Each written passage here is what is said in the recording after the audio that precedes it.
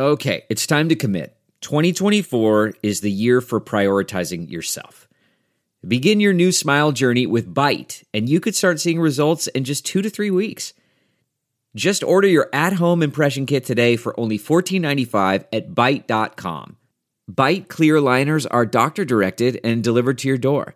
Treatment costs thousands less than braces, plus they offer financing options, accept eligible insurance, and you could pay with your HSA, FSA.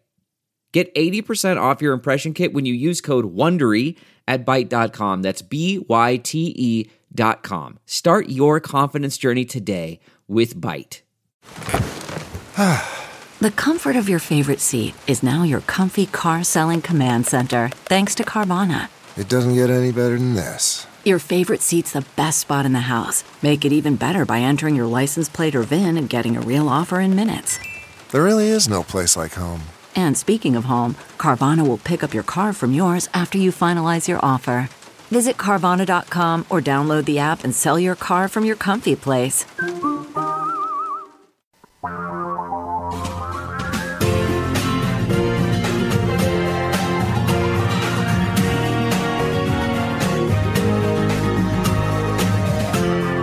This is the Thom Hartmann Program.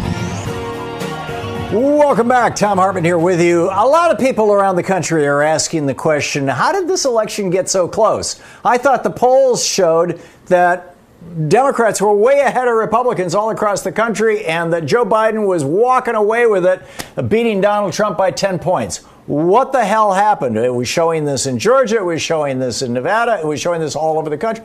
What's going on? Greg Palast is on the line with us, investigative journalist, author of How Trump Stole 2020, gregpalast.com, Palast.com, of course, his website and his Twitter handle, like mine's got an underscore in it, Greg_Palast. Greg, welcome back. Tell us, why is it that in these states where the polls show Democrats winning overwhelmingly, the actual vote count is showing a damn tight race? Well, because the Democrats did win overwhelmingly if you count all the votes and let all the voters vote. So, for example, in Georgia, just looking at the numbers, Trump's ahead by 14,000 votes, but 50,000 votes have yet to be counted in Atlanta. So, he should be pulling away with it in the end if they don't challenge those votes. Remember, what's left are mail-in ballots, and about 1 in 5 get challenged. Now, whether those challenges will succeed, I don't know. But here's the thing. Stop rending your cloth. Stop crying, pollsters. You got it right. It was a blue wave. They just didn't let everyone vote who should. For example, my report for the ACLU said 198,351 voters, nearly 200 grand of voters, were blocked from the voter rolls illegally. That made the difference. The purges were massive. The only reason why Michigan and Wisconsin... Yeah, in Georgia, 198,000 illegally removed. We've talked, famously about Martin Luther King's 92-year-old cousin among them. And I said wrongly removed. We checked. And, this could cost the Senate because John Ossoff, should be walking away in Georgia. And it's a nail-biter. I think he's going to fall short. They're going to make sure he falls short. In North Carolina, we had massive purges of the voter rolls in North Carolina, 313,000 taken out in Michigan. That's why that was a squeaker. Why should it be a squeaker? You've got Motown there. You've got the UAW. It shouldn't be a squeaker.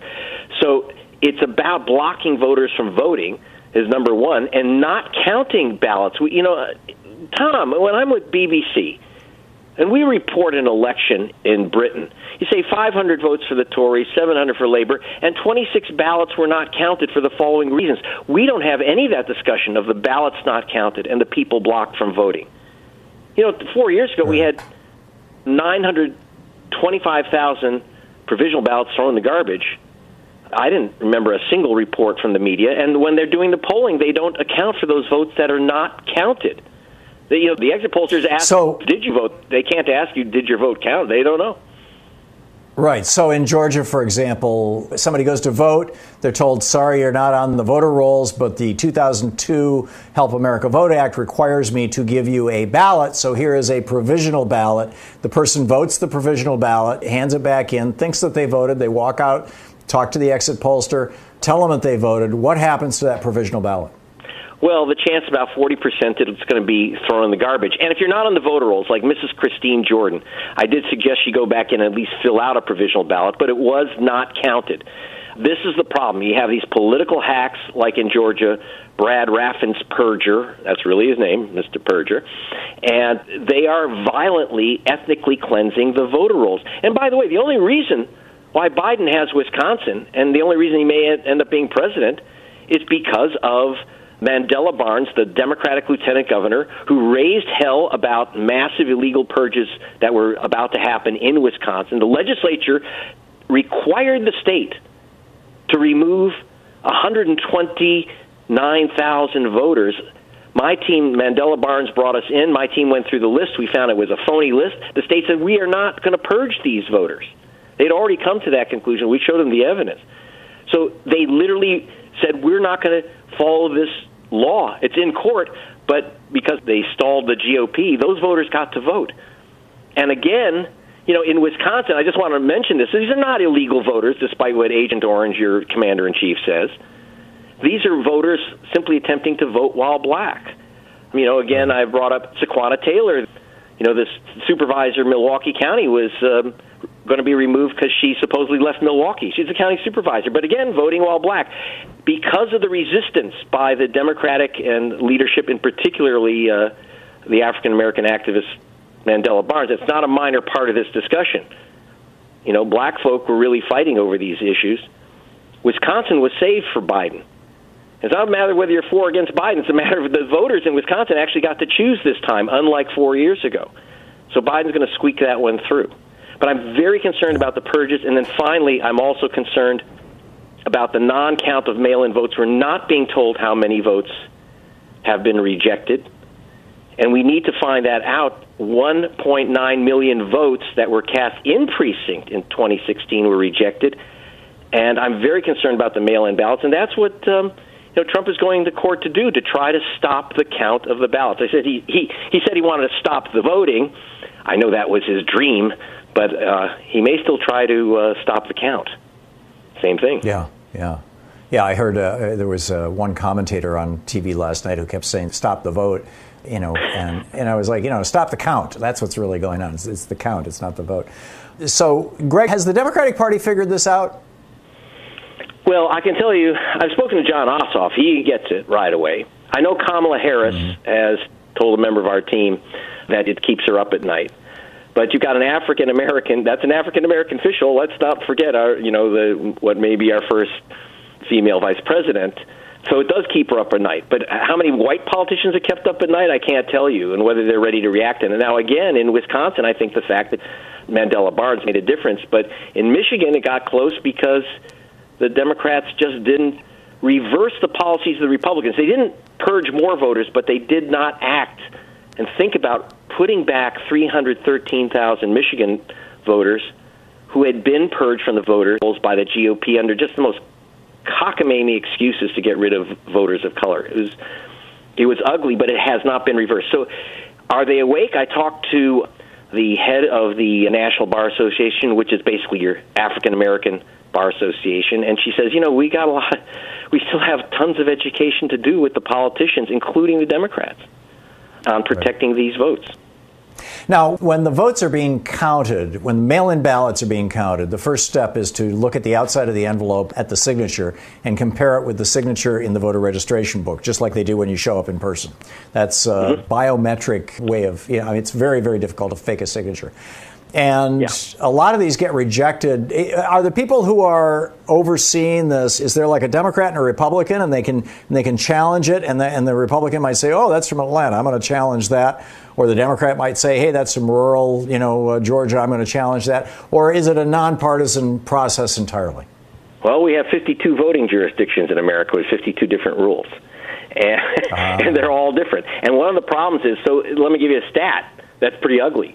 In 2016, we had 141,000 mail-in ballots rejected over someone's challenging a signature. Now, we don't have 141,000 forgery experts in America, so why are they rejecting these ballots? And overwhelmingly, it's 300% more likely you lose your ballot if you're black or Hispanic than if you're white. That's the problem. Right. The challenges are going to against Democrats of color. Yeah, I got it. Greg Palast, gregpalast.com, his latest book, How Trump Stole 2020. Thank you, Greg. You're the best, Tom. Thanks. Back at you. This is the Thom Hartmann Program. Stick around, back with more here on the Thom Hartmann Program. Right after this, the place where despair is not an option. Ronnie in New Berlin, Wisconsin. Hey, Ronnie, what's up? Hi there. Thanks for taking my call. I got to tip my hat to you, how you end your show, get active, be the change and all of that. I did get active this year. I've never given to a campaign, and I donated to multiple campaigns. I wrote postcards to swing states. I talked about the difference between Biden and Trump to a lot of people, and I ended up working at a poll station helping people vote. And it was Ronnie. I tip my hat to you. It was very satisfying. I was a little afraid I bit off more than I can chew because I worked from 6 a.m. until close. But just the adrenaline that I had, the day just flew by. And I was working in a very Republican area, and I knew that that area was going to go for Trump, and it did. But at the end of the night, we had to go through all the ballots and just look for write-ins. And so, write-ins just for the presidency. So, you're looking. Well, as you're looking to see if there's a write-in, you can also see if it's Trump or Biden. And I was overwhelmed by how many Biden votes that there actually were in this very red area. So little by little, we are making inroads in that city and county.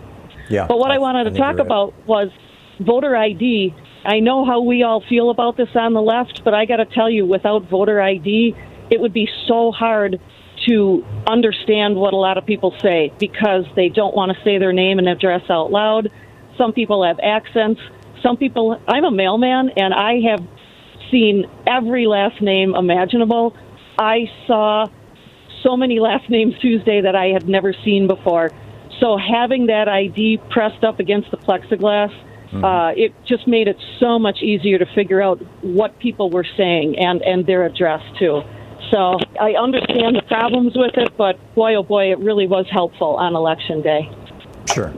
Well, that's the difference between requiring it and, hey, can you show me your ID so I can figure out how do you spell your name? Exactly. Yeah. I got it. But did you sense or did you see any partisanship among the fellow poll workers, or are people pretty rigorous about not revealing their political opinions? No, it was, you could not tell who was who. Everyone got along. No one was saying anything partisan. No one was, leaning one way or another. Anytime that there was a first-time voter, we cheered as they put their ballot in the reader. And it was just a lot of good camaraderie. We were all there to do the right thing. And any of these Trump supporters and Trump himself, who's like, any kind of chicanery that goes on at the polls and cheating at the polls, there is so much double checking. You're working two people. There's two supervisors. There's multiple people around. There's no cheating going on at the polls. Yeah, good. Ronnie, thank you. Thanks for the reassurance. And again, a tip of the hat to you for everything that you're doing. Ronnie, thank you so much. Here on the Thom Hartmann Program, the place where smart people get their news. This is the Thom Hartmann Program. For the Thom Hartmann Book Club today, we're reading from George Packer's book, Our Man. It's the subtitle is Richard Holbrooke and the End of the American Century. This is from the prologue. Holbrooke? Yes, I knew him. I can't get his voice out of my head.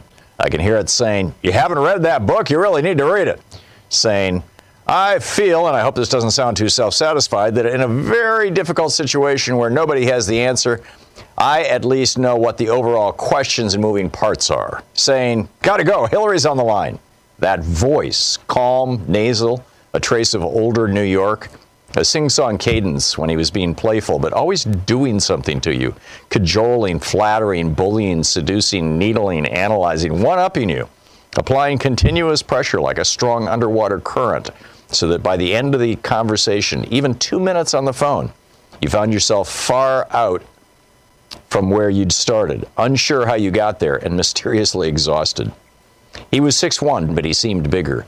He had long, skinny limbs and a barrel chest and broad, square shoulder bones, on top of which sat his strangely small head, and encased within it the sleepless brain. His feet were so far from his trunk that as his body wore down and the blood stopped circulating properly, they swelled up and became marbled red and white like steak. He had special shoes made and carried extra socks in his leather attaché case, sweating through half a dozen pairs a day, stripping them off on long flights and draping them over his seat pocket in first class, or else cramming used socks next to the classified documents in his briefcase. He wrote a book about ending the war in Bosnia, the place in history that he always craved, though it was never enough, with his feet planted in a Brookstone shiatsu foot massager. One morning, he showed up late for a meeting in the Secretary of State's suite at the Waldorf Astoria in his stocking feet, shirt untucked and fly half-zipped, padding around the room and picking grapes off a fruit basket, while Madeleine Albright's furious stare tracked his every move. During a video conference call from the UN mission in New York, his feet were propped up on a chair, while down in the White House Situation Room, their giant distortion completely filled the wall screen and so disrupted the meeting that President Clinton's national security advisor finally ordered a military aide to turn off the video feed. Holbrook put his feet up everywhere, in the White House, on other people's desks and coffee tables, for relief and for advantage. Near the end, it seemed as if all his troubles were collecting in his feet. Atrial fibrillation, marital tension, thwarted ambition, conspiring colleagues, hundreds of thousands of air miles, corrupt foreign leaders, a war that would not yield to the relentless force of his will. But at the other extreme of his feet, the ice blue eyes were on perpetual alert. Their light told you that his intelligence was always awake and working. They captured nearly everything and gave almost nothing away. Like one-way mirrors, they looked outward, not inward. I never knew anyone quicker to size up a room, an adversary, a newspaper article, a set of variables in a complex situation, even his own imminent death. The ceaseless appraising told me of a manic spirit churning somewhere within the low voice and languid limbs. Once in the 1980s, he was walking down Madison Avenue when an acquaintance passed him and called out, "Hi, Dick." Holbrook watched the man go by, then turned to his companion. "I wonder what he meant by that."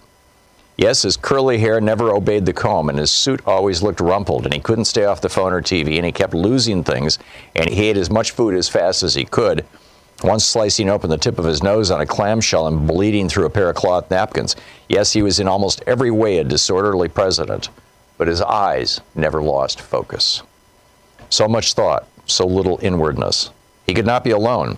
He might have had to think about himself. Maybe that was something he couldn't afford to do. Leslie Gelb, Holbrook's friend of 45 years and recipient of multiple daily phone calls, would butt into a monologue and ask, "What's Obama like?" Holbrook would give a brilliant analysis of the president.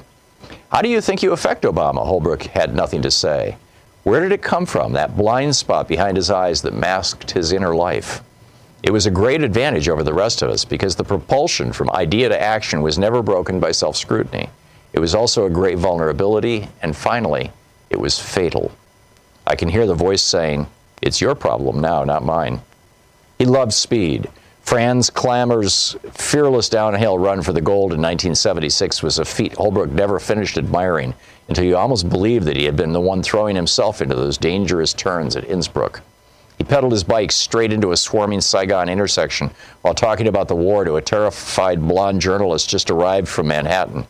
He zipped through Paris traffic while lecturing his State Department boss on the status of the Vietnam peace talks. His Humvee careened down the dirt switchbacks of the Mount Ingman Road above besieged Sarajevo, chased by the armored personnel carrier with his doomed colleagues. He loved mischief. It made him endless fun to be with and got him into unnecessary trouble. In 1967, he was standing outside Robert McNamara's office on the second floor of the Pentagon, a 26-year-old junior official hoping to catch the Secretary of Defense on his way in or out, for no reason other than self-advancement.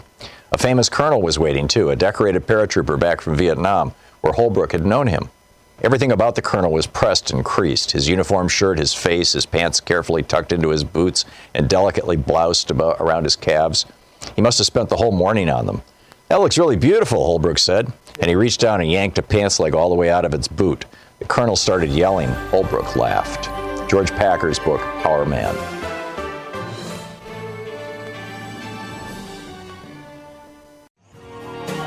Well, Trump is trying to sow discord. Of course, he claimed that he had won. Then he said, we got to stop the vote.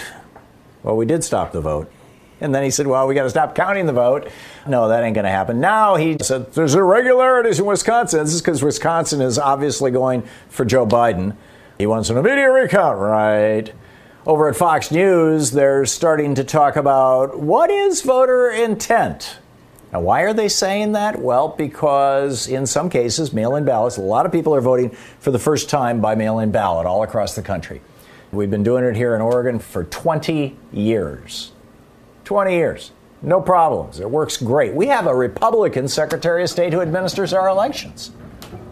The Democrat won in the election, but, up until January, we've got a Republican Secretary of State who does a fine job of administering our elections here in Oregon.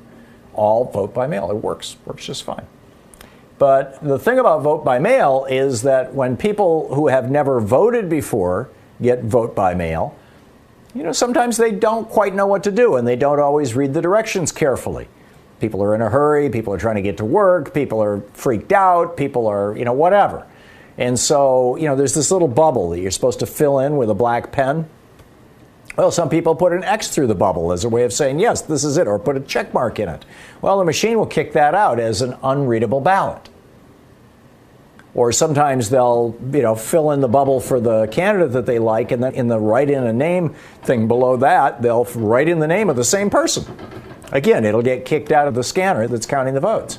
So then it goes to a couple of people, typically a Republican and a Democrat, these are election officials, election judges, and they will decide whether or not that ballot should be counted or considered spoiled. It's so screwed up that we just can't count it.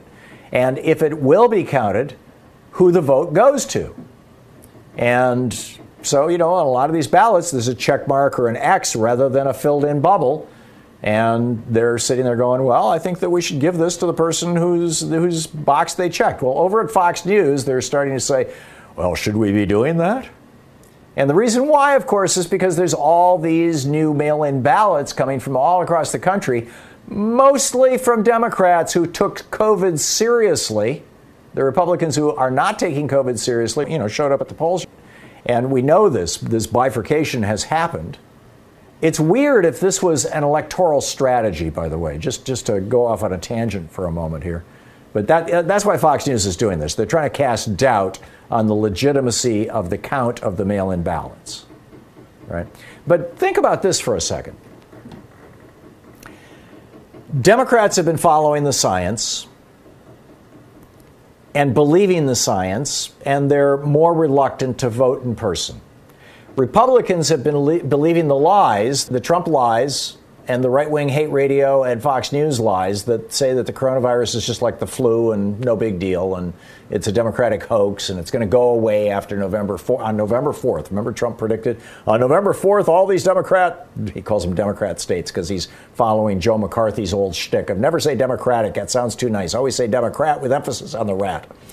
But anyhow, Trump is saying, all these Democrat states, quack. But what if this was actually 6 months ago, back in April, when the White House decided after April 7th, when they discovered that the virus was hitting black and brown people with more lethality, it was more lethal. It was killing more black and brown people as a percentage of the population or the percentage of people with infections than it was white people. And they decided at that point, and I've talked about this at length and written about it, and it's not even in dispute. They decided at that point, in fact, Jared Kushner said, this is going to hurt the blue state governors more than us. It's only blue states where we've got big outbreaks. At that point in time, it was New York, Connecticut, and New Jersey. Let's just let it ride. But what if they also said, if the Democrats are frightened by this and we can convince Republicans not to be frightened by this, then the Democrats will be doing mail-in votes and the Republicans will be voting in person. And if we can stop the counting of the mail-in votes or even slow down the mail so those mail-in votes don't get there and don't get counted, we can win an election. I mean, was this an intentional strategy that was put into place back in April or May or June? And where they brought in Louis DeJoy and they just laid this out as a strategy, and they got their lawyers together and they said, this is what we're going to do. We need to start challenging these mail-in votes. Was this an intentional strategy that they've been doing for 6 or 8 months? Or was this something that they just cobbled together in the last month or two? If it's the last month or two, then, it's kind of happened out in the open. But if this was part of their plan starting back in March or April or May or June, that is a level of, this goes beyond devious and perfidy. I mean, willing to let 250,000 people die in order to scare people away from voting in person so that you can win an election. In other words, if this is the case, if the strategy that they are playing out right now, if the strategy that they have been playing out right in front of all of us loudly for the last month, and Trump has been talking about this out loud, if that strategy was put into place more than a month ago, it means that part of that strategy was to let Americans die. Are you following this? Do you get this? I mean, part of the strategy was to let Americans die because that would frighten people into not voting in person. And then, the other half of it was, of course, to go on Fox News and go on right-wing hate radio and promote the idea that, it's just the flu, don't worry. I mean, there was a polling place down in Texas where 3 of the poll workers refused to wear masks, which was causing people to show up with masks, and they were going, wait a minute, no mask, I'm leaving, I'm out of here. And the guy at the door who was handing out disposable pens for the voting machine, the guy at the door that you had to walk within a foot of to get into the polling place was not wearing a mask.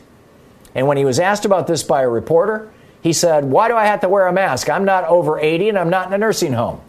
Which is the meme that they've been pushing on Fox News and right-wing hate radio, that, the only people who really die from this are over 80 in nursing homes. Well, disproportionately, those folks do die, yes, but we had a 13-year-old die a couple days ago. People in their 30s and 40s are dying in substantial numbers. People in their 50s and 60s, huge numbers relative to the flu. I mean, we've got 250,000 people dead, or nearly. Will be in a week or so.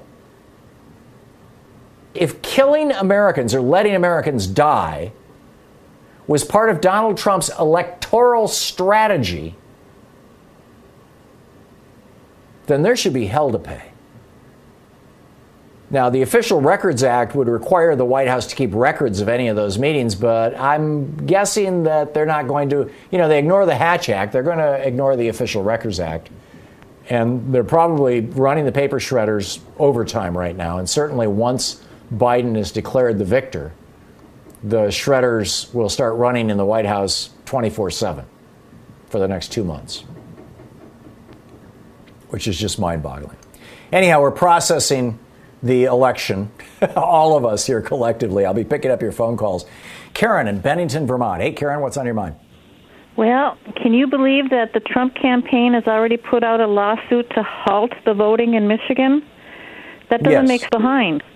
Yeah. So what he knows is that most of the mail-in ballots, or most of the ballots that have not yet been counted, are coming out of the Detroit area, out of Wayne County and Macomb County, and they're going to be 70-80% for Biden. So he's trying to minimize the margin of victory. I don't think he's going to succeed with this. Oh, I hope not. I'm petrified. Yeah. Thank you for the call. Kent in Klamath Falls, Oregon. Hey, Kent, what's up? Hey, I had a question for you. Let's assume that everything goes the way it's trending right now, and that Pelosi keeps speakership and McConnell keeps the Senate, but Biden gets elected president. Do you see any hope to retain the Affordable Care Act? Well, if the Supreme Court strikes it down, no. I mean, that's going to be the big thing. Those arguments are going to be held next week before the Supreme Court, and we'll probably hear the results in January, February. It might be a blessing in disguise, though, Kent. If the Supreme Court strikes down the Affordable Care Act, and now that Amy Coney Barrett is on the court, that becomes a probability rather than a possibility. If they do that, then the question that's going to confront America is, okay, what replaces this?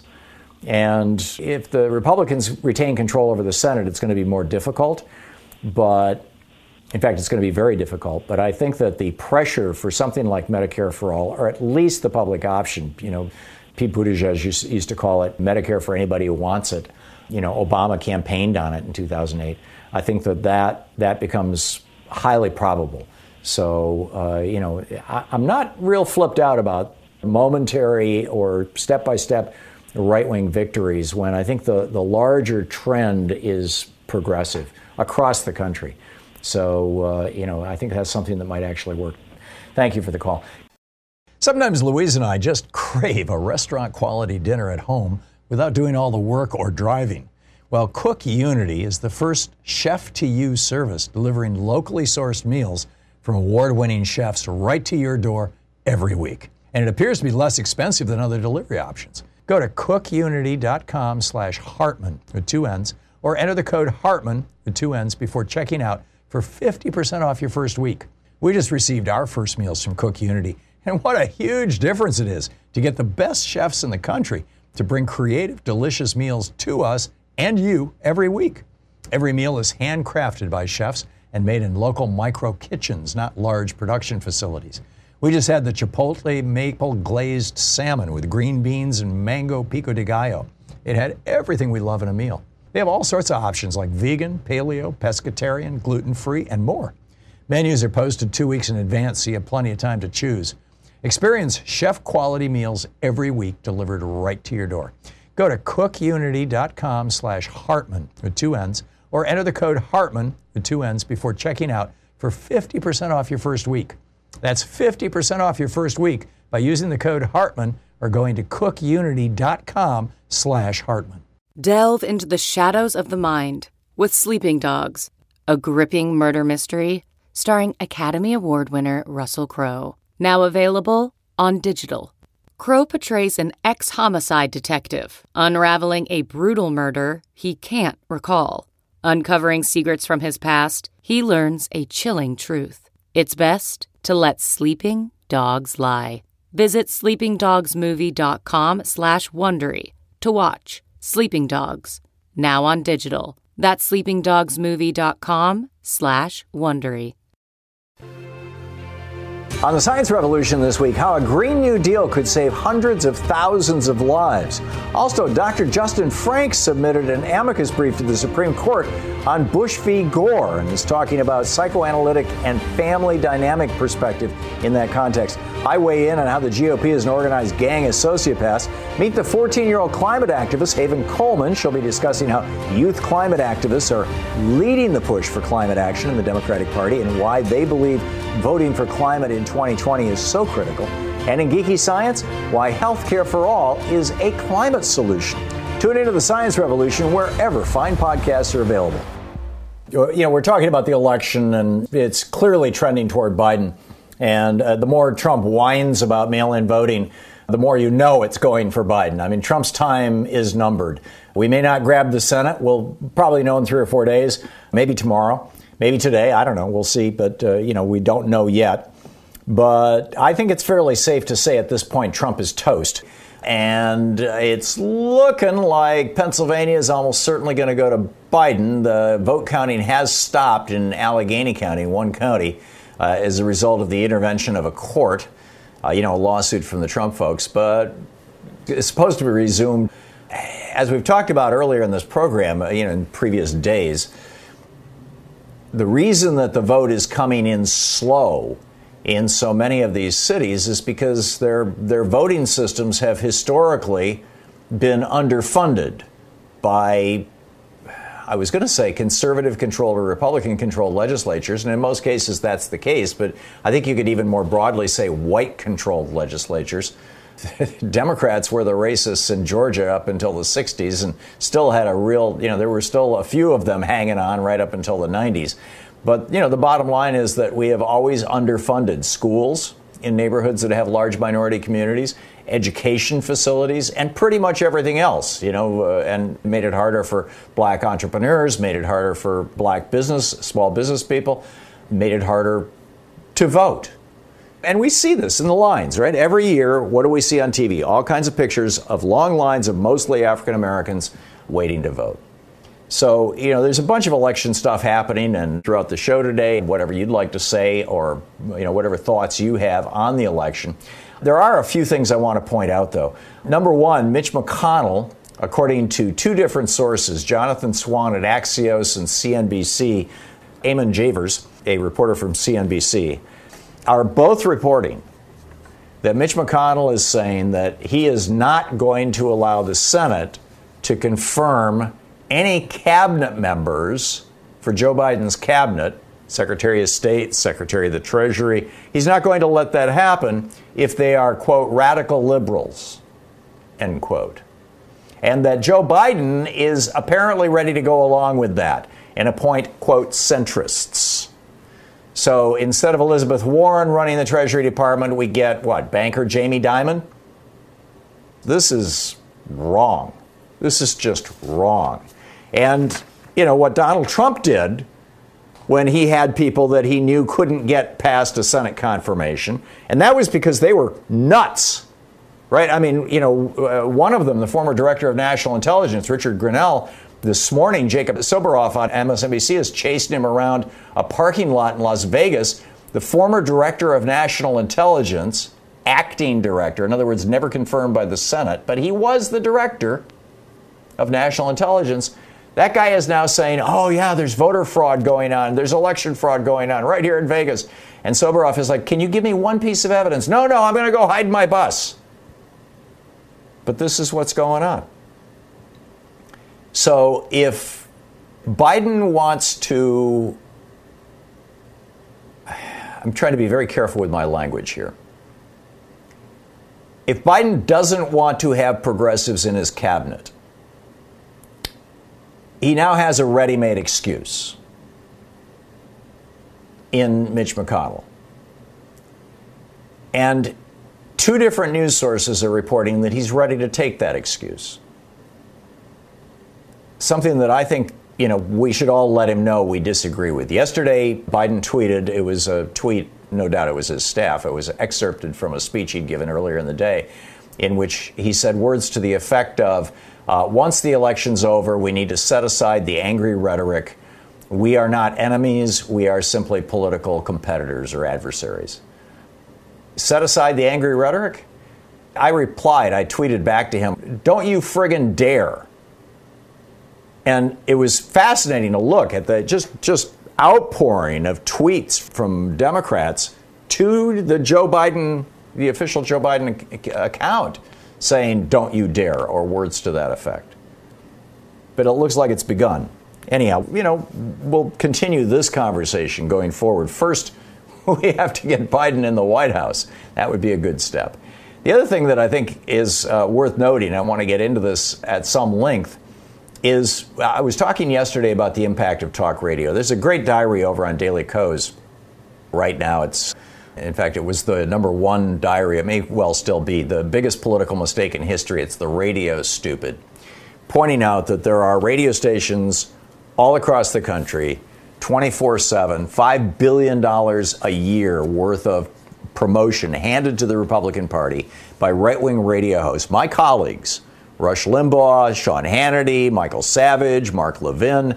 These people literally reach tens of millions of people a week. I believe they reach more than 100 million people in any given month. And the biggest push has been Hispanic or Spanish language talk radio. And this is, you know, something that we really need to be paying attention to.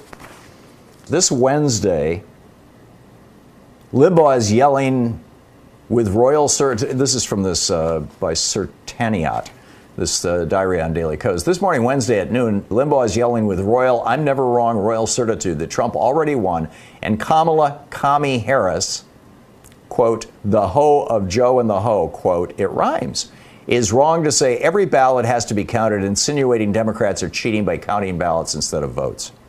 Roger Stone boasted in an interview that he used talk radio to stop the 2000 vote recounts.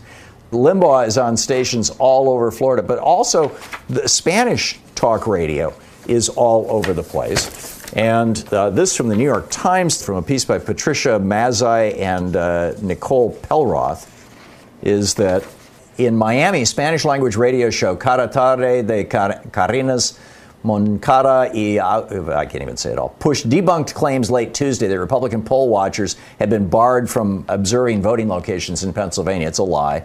In September, one of the show's co-hosts had pushed a conspiracy theory that a co-founder of Black Lives Matter was involved in devil worship. The hub of much of that information is South Florida. A Colombian political analyst in Sarasota, Florida, says he's worried about this misinformation. One of the largest Spanish-language Twitter accounts that is trashing Joe Biden and is saying that the election is being stolen from Donald Trump is actually based out of Colombia, a country with a right-wing government that is tightly aligned with the Trump administration, with the Republicans in the Trump administration. This is a pretty shocking thing. You know, false news targeting Latinos trails the election is the headline in the New York Times. Robado, they falsely repeated again and again in Spanish. In other words, robbed is what robado means. George Soros is funding violent Antifa riots. Black Lives Matter and Biden are socialists. And the election is rigged against Trump. Spanish language accounts with huge followings on Facebook have falsely said that Trump won early on and that social media is censoring his win and Biden is cheating. I mean, it just goes on and on, right? Lies in Spanish. There are more Hispanics in America than African Americans, and the Republicans have their sights on this group. And Americans need to wake up to this and get with the plan. Bruce in London, England, watching us on YouTube. Hey, Bruce, what's on your mind today? I want to know what your opinion is whether or not the voting systems of America have been hacked by the Republicans in this election and possibly in the previous election, simply because every poll was wrong. And is it possible they've been able to electronically hack the voting systems but underestimated the amount of paper mail-in ballots that came in, and that Trump made sure that and the Republicans made sure they wanted to be counted after the in-person election voting was done? What is your opinion? Do you think it's possible? And if so, shouldn't the Democrats be ashamed that they didn't put in safeguards to guard against voting systems being hacked? Yes, it is possible. It is entirely possible. And it's entirely possible that it has happened in multiple states. And it's entirely possible it's been happening ever since 2002. Then how could they account for Biden winning Maine by, I think, 7 points and Susan Collins winning Maine by 8 points? That's a lot of ticket splitting, isn't it? It is, but Maine is notoriously independent. I mean, they had an independent governor for years. Maine is very proud of the fact that they're not one political party or another. I'm not so curious or concerned about that, but it is entirely possible, and that possibility needs to be cleaned up. There's a number of us who've been screaming about black box voting from day one, and Bev Harris, and there's a lot of people who've been pointing this out, Bruce, and it's something that we need to... Because you can't really be a democracy if you can have an election be corrupted by hacking. And every year when they have that big hackers convention in Las Vegas, the star of the show is always some 12-year-old or 14-year-old who within 15 minutes hacked into a voting machine. And I mean, from start, let's hire one of those 12 or 14-year-olds to provide the software guards against hacking. Yeah, or, yeah. They just spent over $2 billion on an election. You'd think they could hire a few 12 or 14-year-olds to end up hacking into the system to create software safeguards that they won't be hacked again. Yeah, I understand what you're saying, Bruce, and I don't disagree. I think a stronger solution would be to pass a federal law mandating open source machines. If you're going to have voting machines, I'm not anti-technology, although, they should be producing a clear paper trail or a paper ballot. They should be essentially ballot marking machines like they use in California. And I realize that there's some concerns about the California ones because of the barcode on them, but in any case, they should be ballot marking machines that are using open source software and publicly available hardware. And there are companies that are offering those kind of machines now. They should be mandated by law. Bruce, thanks for the call, and thanks for watching us on YouTube there in the UK. Quick math. The less your business spends on operations, on multiple systems, on delivering your product or service, the more margin you have and the more money you keep. With higher expenses on materials, employees, distribution, and borrowing, everything costs more. NetSuite is the #1 cloud financial system, bringing accounting, financial management, inventory, HR, all into one platform and one source of truth. With NetSuite, you reduce IT costs because NetSuite lives in the cloud with no hardware required. It's accessible from anywhere. You cut the cost of maintaining multiple systems because you've got one unified business management suite. You improve efficiency by bringing all your major business processes into one platform, slashing manual tasks and errors. Over 37,000 companies have already made the move. So do the math. See how you'll profit with NetSuite. By popular demand, NetSuite has extended its one-of-a-kind flexible financing program for a few more weeks. Head to netsuite.com/Hartman with 2 N's. netsuite.com/Hartman. That's netsuite.com/Hartman. CarMax is putting peace of mind back in car shopping by putting you in the driver's seat to find a ride that's right for you. Because at CarMax, we believe you shouldn't just settle for a car. You should love your car. That's why every car we sell is CarMax certified quality, so you can be sure with upfront pricing that's the same for every customer. So don't settle. Find love at first drive and start shopping now at CarMax.com. CarMax, the way car buying should be. You're listening to Thom Hartmann. Susan in Phoenix, Arizona. Hey, Susan, what's up? Oh, I just wanted to share that our voting is going really well here and the counting as well, and I'd like to explain a little. We have Adrian Fonteson, who's a Democrat, and really set up Maricopa County to have an exemplary setup. This is concluded by a guy named John Brakey, who's a big election activist. And what happens is, by October 20th, we are notified right away when they receive our ballot. We're also notified when our signature's been validated, and we're also told when it's about to be counted. Wow. October 20th, they started counting the early voting, and they had that pretty much done by the election. And the election came in. Our first round showed our state was pretty blue, especially Maricopa County. But then they started count votes of the day. Then, of course, more Republicans voted. Now what's left, what's being counted now, are 420,000 votes that were early voting on the last few days. It came in the last few days, and also the day of the election. So that's where we are right now. And with right, and the day of the election is probably going to be fairly heavy toward Trump, isn't it? No, we think that Biden will retain it because mail-in voting is going Democratic this time. Biden will win in our state. I hope so. Susan, from your lips to God's ears. Been working hard. Susan, thanks for the update, and thanks for the ray of hope. It's great to hear from you. Reginald in Oklahoma City, Oklahoma. Hey, Reginald, what's up?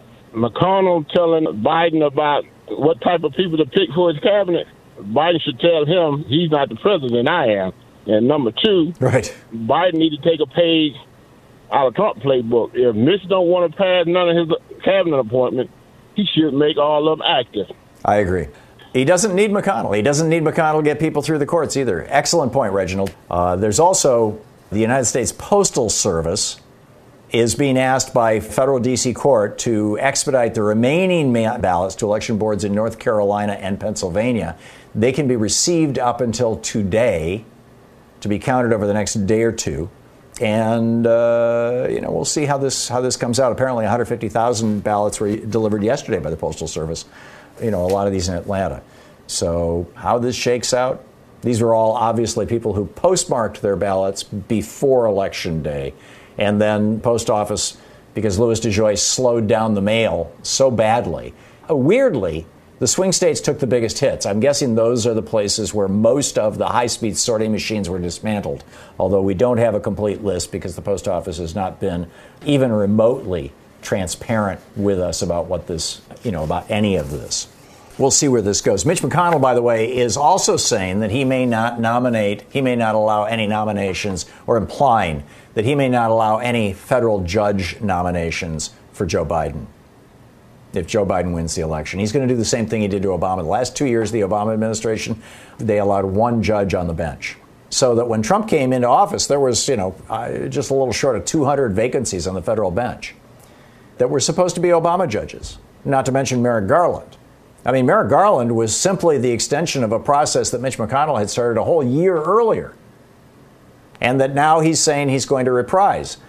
I think that Joe Biden should nominate the most progressive judges he can find And then when Mitch McConnell refuses to hold hearings in the Senate, he should notify Mitch McConnell that it's apparent that people are pushing Obama to do this, by the way. Notify Mitch McConnell that, apparently the Senate is abrogating its right to advise the president on judicial nominations and offer their consent. And so we are going to assume, since you're refusing to do this, that you are consenting to these people, and we're going to go ahead and install them on the federal bench and swear them in. Will Biden play hardball? We'll see. We'll see. Meanwhile, U.S. election law bars the stationing of armed officials, quote, at any place where a general or special election is held. And now Principal Associate Deputy Attorney General Richard Donahue is saying, no, we can put armed agents in these places where the votes are being counted.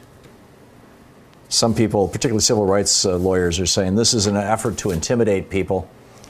The vote counting process is one that's just very straightforward. It's nonpartisan. These are people who have volunteered for the good of their community. They're not there to be Democrats or Republicans. And, it just needs to be allowed. Scott Walker, former right-wing cokehead governor of Wisconsin. Trump is suing for a recount in Wisconsin because Biden won Wisconsin by tens of thousands of votes. So Scott Walker says 20,000 is a high hurdle. Right now, Biden's ahead by about 20,000 votes. He says after the recount in the 2011 race for the Wisconsin Supreme Court, there was a swing of 300 votes. After the recount in the 2016 presidential race in Wisconsin, the count went up by 131 votes. So, they're pretty accurate in counting their votes. They're doing a very, very good job of that. So meanwhile, this poll worker down in Florida says, quote, Trump's faithful followers, this is from a diary over on Daily Kos, Florida poll worker details the physical and verbal abuse he experienced from Trump cult members. Trump's faithful followers blocked access in and out of our polling place with vehicles, interfered with traffic by standing in the streets and waving flags, and directly interfered with voters in the precinct by blasting train horns from jacked up trucks parked in the polling place where voters were trying to vote. A man decorated head to toe with cheap Trump memorabilia poked me repeatedly in the chest, Caskey recalls. Others threatened and harassed a group of teenage girls who arrived on Election Day to peacefully and quietly sit behind a Students Demand Action on Climate Change banner. These guys are bullies. They're punks. Talk media for the sane among us. Yeah, there's still some of us left. Amazing, isn't it? Jennifer in Portland, Oregon. Hey, Jennifer, what's up? So I have found a canvassing curing ballots site. So you would text bank and phone call to cure ballots in states like Georgia and North Carolina. From what I understand, I have yet to take the training myself, but from what I understand, it is anyone that has had a rejected ballot for any reason. And I'm assuming it's probably just calling and texting those people who have been notified to try and push them to take care of that. And at this point, I wonder if people are kind of, thinking, it doesn't matter or whatever. But, if we can get a few thousand more ballots cured in that way, I think it might be helpful. So there is a campaign where you can help folks cure their ballots. Is that the deal? There is. There's several ways to do it. I mean, I found out, I think I saw a Twitter link, but can also Google through mobilize.us. Mm-hmm. And there's several campaigns that come up for that, but I think North Carolina and Georgia are kind of the hot spots for that kind of thing. But I know you don't like to promote websites you haven't checked out, but I do have a link to a specific one that will let you text bank. I'll trust you. Especially. So it's organizing.nextgen, America.org. Oh, that's Tom Steyer's group. Yeah, they're solid. Okay. Next Gen America. Cool, yeah. In fact, he was on our show yesterday. But yeah, that's the group that Tom Steyer started. Cool. Okay. Cool. So you can text bank, Jennifer, you can phone thank you. Good talking with you.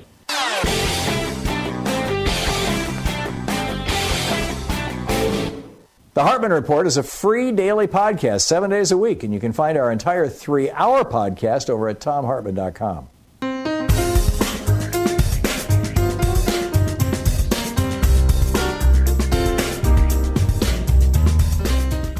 Steve in Brighton, New York. Hey, Steve, what's up? Tom, Tom, I'd like to maybe educate you a little bit about a fact. The New York Times, the Washington Post, counted the votes in Florida for every county, and they found out that Bush won the state. Now, you never saw that. It was never published. Hang on just a second. Did you say Bush won the state or lost the state? No, Bush won it by counting Bush did not all the votes. We've talked about this on this program a number of times. I've written about it in several places. If you go back and read that New York Times article that was published a year after the election, it was published in November. In fact, I think it was November 17th. I might be wrong. But it was published in November of 2001. And it was after 9/11. It was just a month after 9/11. That article has the headline. The headline says that Gore's strategy would have failed in Florida. Gore's strategy was to sue to have a recount in 3 counties, Miami-Dade and 2 others. I forget what they were, but it was the 3 right around Miami. The recount showed that would not have gotten Gore enough votes to win. If you go down to the 17th paragraph in that article, it says, however, Al Gore won by any measure. Intent of voter, overvotes, undervotes, any measure. Al Gore won the election. But they buried that lead. And when Sulzberger, the publisher of the New York Times, was asked about several months later, why did you bury the lead on that story? Why did you put a headline that suggested that Bush actually legitimately won Florida when, in fact, Al Gore, the recount showed that Al Gore would have won Florida? And he said, because 9/11 just had happened and we did not want to diminish the stature or legitimacy. Legitimacy was the word he used. The legitimacy of the presidency of George W. Bush. Tom, that's a lot of bull. Yeah, well, Steve, I'm sorry. You'll just go read the New York Times article. You can call me back and quote to me from it if you'd like. And it wasn't just the New York Times, by the way. David in Columbus, Ohio. Hey, David, what's on your mind? I was Russer Judge in Franklin County, small precinct. I think we need to simplify our elections a little bit. Our computers went down for verifying who was and was not registered. We did it by paper, and it worked fine. We had a lot of people backed up, but I think we got through them pretty quickly. David, I got to run, but thank you for the call.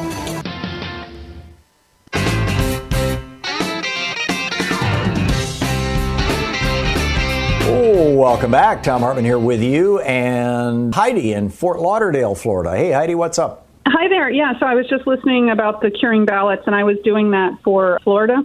But if you go to democracydocket.com, you'll see the list of places. And essentially what's happened is most often ballots get rejected now for the signature mismatch, right? So just another extra thing they're doing to us. And so if your signature doesn't match, say maybe your driver's license signature that they have on file, they reject that ballot and doesn't get counted. And curing it means you reach out to that voter, because supervisors of elections, at least in Florida, don't notify you. And you would just need to sign an affidavit with a picture of your ID and send it in. So people are calling those voters whose ballots were rejected that they don't even know they were rejected. So that's the approach. Yeah. But Democracy Docket is... DemocracyDocket.com. Yeah, so Democracy Docket, DOCKET. And .com. I had found and then there's out about nextgenamerica.com, I think it is, or .org, whatever it is, also. Perfect. I'm sorry, I interrupted you, Heidi. No, I think that's great. Love everything you do, and if people can support that, that'll help Georgia, Nevada, and Arizona. I think are the 3 opportunities. That's great. Heidi, thank you so much for the call and for the confirmation of that. Blaine in Jacksonville. Hey, Blaine, what's up? Hey, Tom. Thanks for all you do. So I was wondering your thoughts on the election in Bolivia 4 years ago and the one that also just happened recently, and thinking if maybe Mr. Trump might want to do the same move where they had the false reports that were only shown recently to be false, and so everyone believed it, and the far right had the military coup, and etc. Right. In Bolivia, the far right had basically the billionaire class, or maybe it's multimillionaires down there, but they're very wealthy, with a little help from their friends, like the United States apparently, was spreading disinformation. And a lot of that disinformation was actually being spread on Facebook. But it was also being done through talk radio in Bolivia, and it was also being done through newspapers.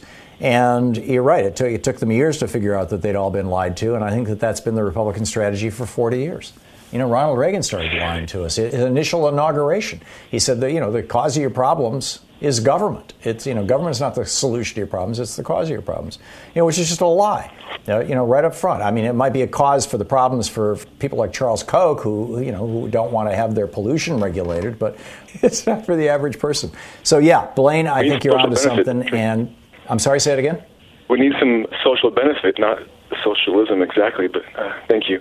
And that's true. Yeah, I just recently saw on Facebook a friend of mine shared a false report that I'm sure was photoshopped. That was like, these many folks were supposed to vote, and these many folks did, which was suggesting fraud already. So, right. Yeah. No. It's lies are all over the place. Facebook has just become a cesspool. Blaine, thank you. Maya in Northville, Michigan. Am I saying your name right? You are. Hi, Tom. How are you? Hey. Good. What's up? Hey. So, I have a theory, and I've had a thought since this whole debacle started. How can Trump avoid losing officially? I think we all know he's lost throughout his entire life, but officially losing. And I think the way he does that is probably, if it's possible, to step down and just avoid prison, federal prison, and maybe let Pence take over so he can say, they stole the election, I'm not going to deal with this, I'm stepping down. What do you think? Mm-hmm. We talked about this last week, that if Trump loses, what's he going to do? And my position, my guess is, and I put this at probably well over 50%, but I may be wrong. I don't know. I don't think Trump cares so much what history thinks of him. I think that we've been watching that for 5 years, in the primary as well. I think he cares more about whether he's going to make money and stay out of jail. He doesn't care about his reputation. He has no shame. He can't be shamed. So I don't think that he would be embarrassed by resigning a week before the inauguration so that he doesn't have to go to the inauguration ceremony and Mike Pence can pardon the entire Trump crime family. That's what I'm predicting. Exactly. Yeah, I think so too. It might be more than a week in advance, but yeah. And then he'll just say, screw all of you, and he's going to head down to Mar-a-Lago and camp out in a state that voted for him. And yeah, or Russia. I mean, I think he is a flight risk. I actually do. I think he is a flight risk. Maya, thanks a lot for the call. I got to run. It's the end of the show, but thank you. And thanks so much for being with us today. We'll be back same time, same place. In the meantime, don't forget, democracy isn't a spectator sport. No, it's not. It requires you. That's why it's called democracy. So get out there, get active. There's great stuff you can do. And curing ballots, go to Next Gen America and check out their curing ballots thing. That's fascinating. Great that they do. Tag you're it. Have a great afternoon. Be good to yourself and the people around you. Say, be kind to somebody. You've been listening to Thom Hartmann. For audio and video archives, visit thomhartmann.com.